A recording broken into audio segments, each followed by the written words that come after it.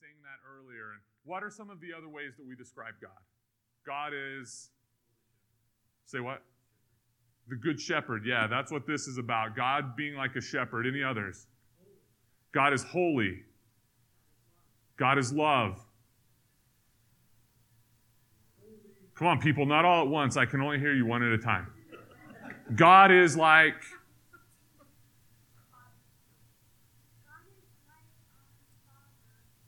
God is like a father. Yeah, some people would say God is like a mother. Others, anybody else have ideas?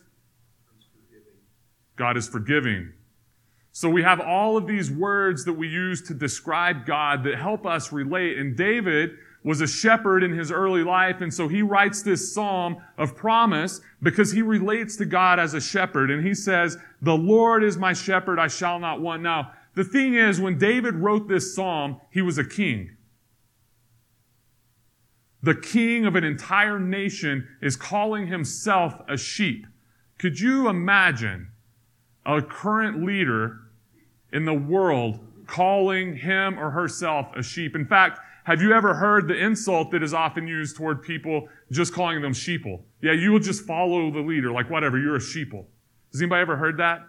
It's meant as an insult, but David is saying, I am a sheeple. I am simply a sheep. Even though I lead this great nation, I am a sheep. I wish that the leaders of our nation and the leaders of our world would think of themselves as sheep who are following God, the Good Shepherd. I think the world would be a much better place if that were the case, but unfortunately, that's not how it works. But the truth of it is, that's not how we work either. We are raised to kind of pull ourselves up by our bootstraps and be strong, and I got this, I can handle it, I've got a strong back, I can take whatever comes my way. That's how we're raised to think and to believe. And the truth of it is, we know we're lying and we're faking it when we act that way. We need help. So David, the king of Israel, says, "The Lord is my shepherd, I shall not want. He makes me to lie down in green pastures."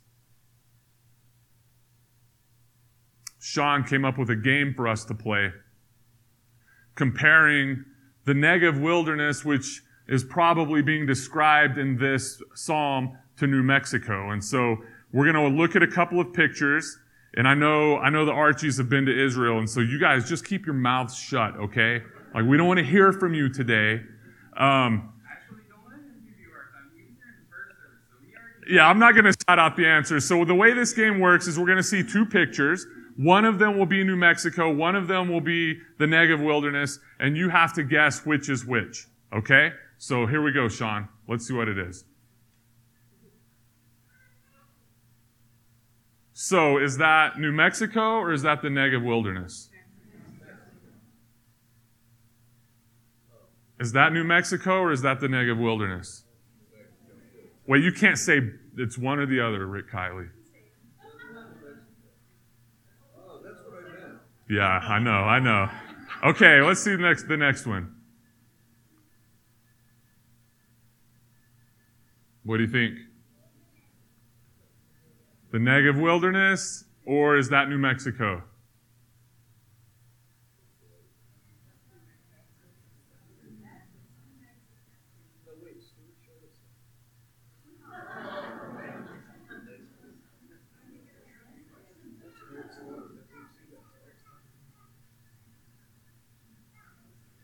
That's Taos. I think that's Taos, right?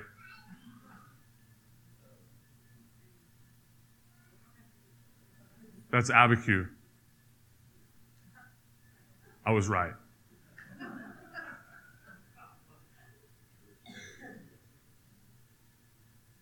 So that's the similarities. But did you see the green pastures? The first picture, there was a lot of grass, right? But there weren't green pastures. And so David writes, "The Lord is my shepherd, I shall not want. He makes me lie down in green pastures."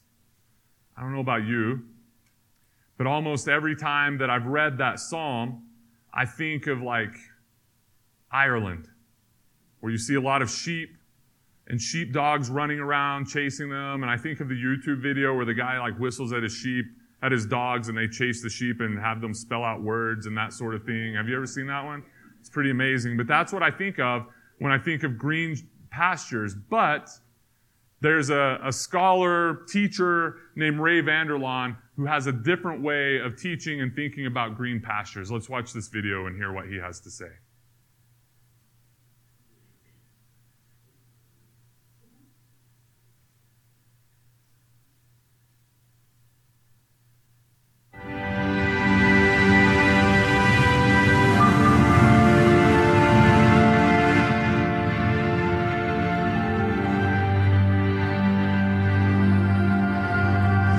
Shepherd lesson, I did want to look at one thing in the wilderness that will maybe surprise you a bit.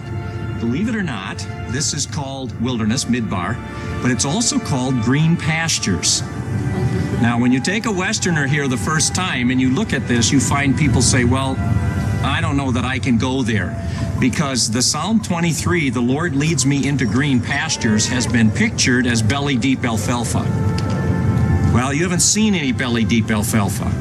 And from biblical time to today, it's rare to see a flock in the farm country. There isn't a lot of farm country in this culture, and so farmers kept the shepherds out as much as they could. Maybe they would come in a little bit after the harvest to glean what was left, but you don't want sheep where you can farm. This is the land of the shepherd. Right on the hillside across from us, you can see those grazing trails, cut there by sheep maybe as long ago as Abraham's time. They're spaced so that an animal on one path and an animal on another can reach right to the middle between them. That determines the distance, so you can graze an entire hillside. And the shepherds lead their sheep across that hillside slowly, grazing what's there. Now, you look at it from here and you say, what's there? In fact, I remember my first impression. I woke up one morning, I was sleeping out in the wilderness, and I remember waking up, watching a flock of sheep on a hillside like this, and my feeling was, what are those, rock-eating sheep? I mean, what do they eat? How can you call this green pastures? Well, the answer is there's a small amount of moisture present here. They get a little bit of rain every year. Not much, but a little. Second, there is humidity in the air, especially in the evening breeze. Like right now, you can feel it coming from the west off the Mediterranean. There's moisture in the air. That moisture, combination of the rain and the humidity, condenses or drips along the edge of these rocks here. And if you notice, right around the rocks, almost always next to the rocks, you get little tufts of green. Get one a moment. That's what we refer to as the green pastures. So the shepherd looks for a hillside. That's exactly what she was doing. Look at that flock across from us there. Just stunning. Those two shepherd girls have found a hillside that either was exposed to the wind or had that small amount of rain. And they move that flock across the hillside, and it's one mouthful here, walk a step or two, another mouthful, another mouthful, another mouthful. Now that changes the green pasture image a little bit, besides the picture changing radically. Green pastures are not everything you need for the rest of your life. If you make that belly-deep alfalfa, then what God is saying, if you follow me, I'm going to plunk you down and you'll never have to move an inch the rest of your life. Just reach out and grab it. Tell me that your life with God has been like that. Worry, said one rabbi, is dealing with tomorrow's problems on today's pasture. In the desert, you learn the shepherd will get you what you need for right now. 10 minutes from now, you trust the shepherd. Just enough.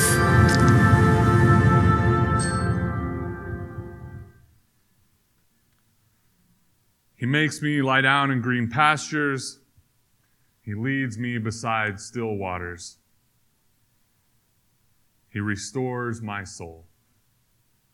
There was a time, I don't know, 8 years ago, 10 years ago, something like that. My dad and I were elk hunting.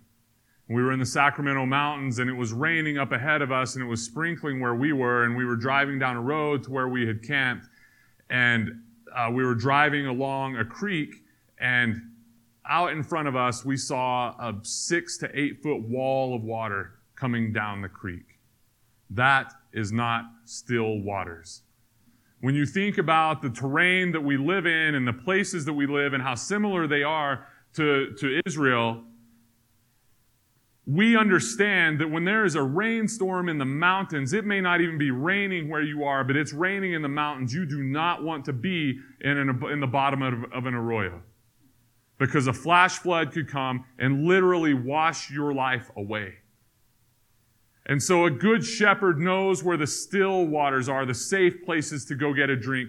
Our God leads us to the places that we need to be, whether we know where we need to be or not. And I know that there are times in our lives where we struggle to trust that, but this is a psalm of trust. This is a psalm that you read and you pray when you're struggling with life, when you're having a hard time. You read this psalm and you look for the promise within it. And here comes the promise. Even though I walk through the darkest valley, how many of you have ever been in the dark valley? The place where you feel alone, you don't even know if you can experience the presence of God anymore. I remember there being a time around this time last summer, right after I moved here, and my father-in-law was sick, and then soon after that he died, that it almost felt as if God wasn't real anymore. I was really struggling to sense the presence of God.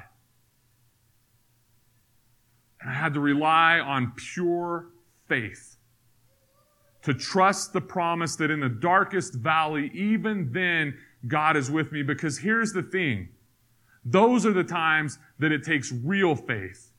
And as Paul wrote, it's our faith that saves us, not the times of certainty. The times that everything are going good and we feel like, yeah, God's all around me and I know God is here, and we have this kind of certain feeling. That's not a feeling of faith. A feeling of faith is where you're struggling and you're grasping and you're holding on as tight as you can to the thread of hope and belief that you still have. I've said it before, but I have zero doubt that this chair will hold me. When I stand on this chair, I know for sure that this chair is going to hold me. It takes no faith for me to believe this. That table at the back of the room, however, I'm not quite sure. I think it would probably hold me if I were to stand on it, but I don't know for sure. For me to stand on that table would take some faith. It would take some faith in whoever built it, the structure of it, whether it's too wobbly. I might even touch it and shake it a little bit. The dark valley is the times when we are terrified and we feel alone, but here is the promise. We fear no evil because you are with me. Your rod and your staff are a comfort to me. The good shepherd's rod and staff is used to get us gently and nudge us back on the path of righteousness that we need to be on. But the biggest part of what the shepherd does with the rod and the staff is protect us from evil. A shepherd at nighttime will walk amongst her sheep or his sheep and sing songs and say words to keep them calm and know that they're safe, and will use the staff or the sling and the stones or whatever tools they have to protect the sheep from the evil that could be coming in from the outside. David knew this very, very well.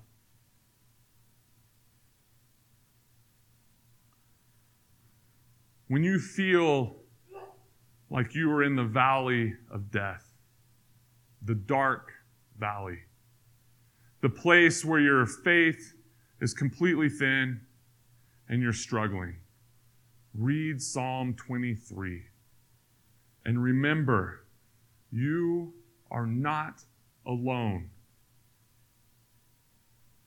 And then this last stanza may be my favorite.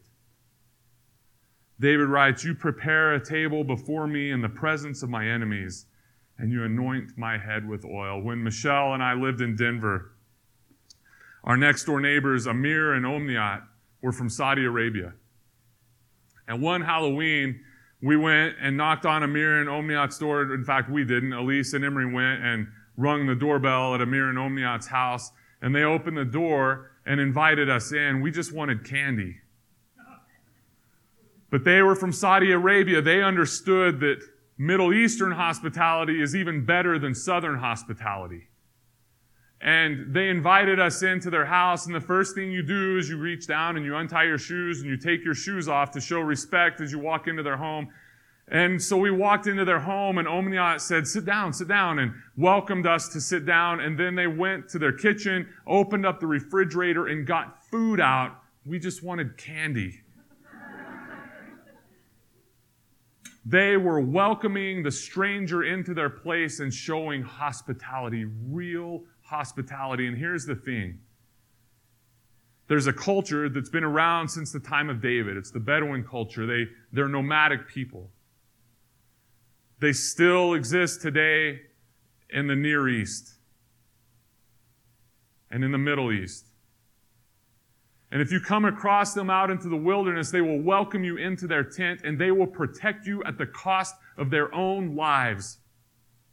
And David is saying that that is how God interacts with us. We are welcomed into the house of God, and God will protect us with God's own life. And we know that to be true when we read the life of Jesus. Jesus sacrificed his own life for us. And I have no doubt that if somebody had come to Amir and Omniat's door trying to get us, they would have sacrificed their lives to protect us. You know, most of us have been taught that the story of Sodom and Gomorrah, it being destroyed, was about homosexuality, but the prophet Amos says that Sodom and Gomorrah were destroyed because the people in Sodom and Gomorrah did not offer hospitality to the stranger.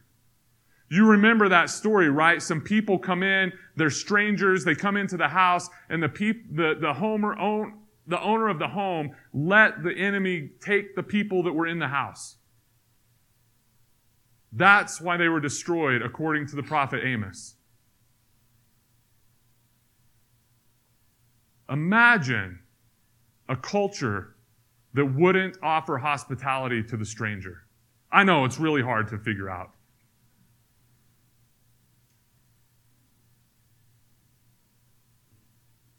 Imagine.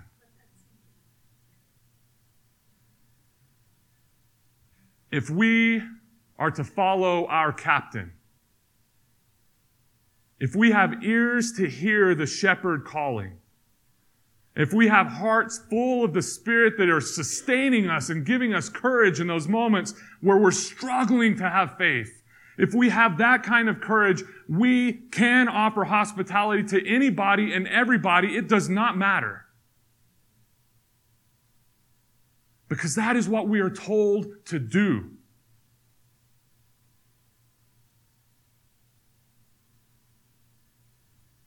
That is what happens for us. In the kingdom of God, you and I are welcomed in, and we are protected as if we belong in that house, because guess what? We do. Listen to the last words that David writes in this stanza. Surely goodness and mercy shall follow me all the days of my life, and I shall dwell in the house of the Lord forever. The Lord opens his house to us and will protect us.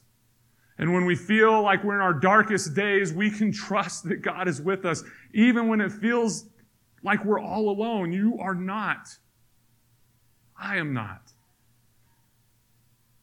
My prayer for us, Morning Star, is that we would be people who know with just a thread of hope that we're not alone. That when we're struggling and we feel like we're being surrounded by our enemies, we know we have a God who is with us there, guiding us and leading us. My prayer is that we would be the kind of people that Jesus talked about. You know, he said at one time that he came to separate the sheep from the goats. I hope you're sheeple.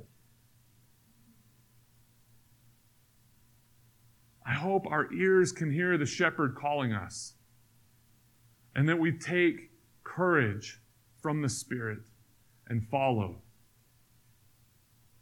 And that we don't have fear at night and in the dark places, because we know that God is with us and God will nudge us onto the paths of righteousness. Not for our sake, but for God's sake. Because as Michael told us earlier, it really is about God. In the name of the Father, Son, and Holy Spirit. Amen.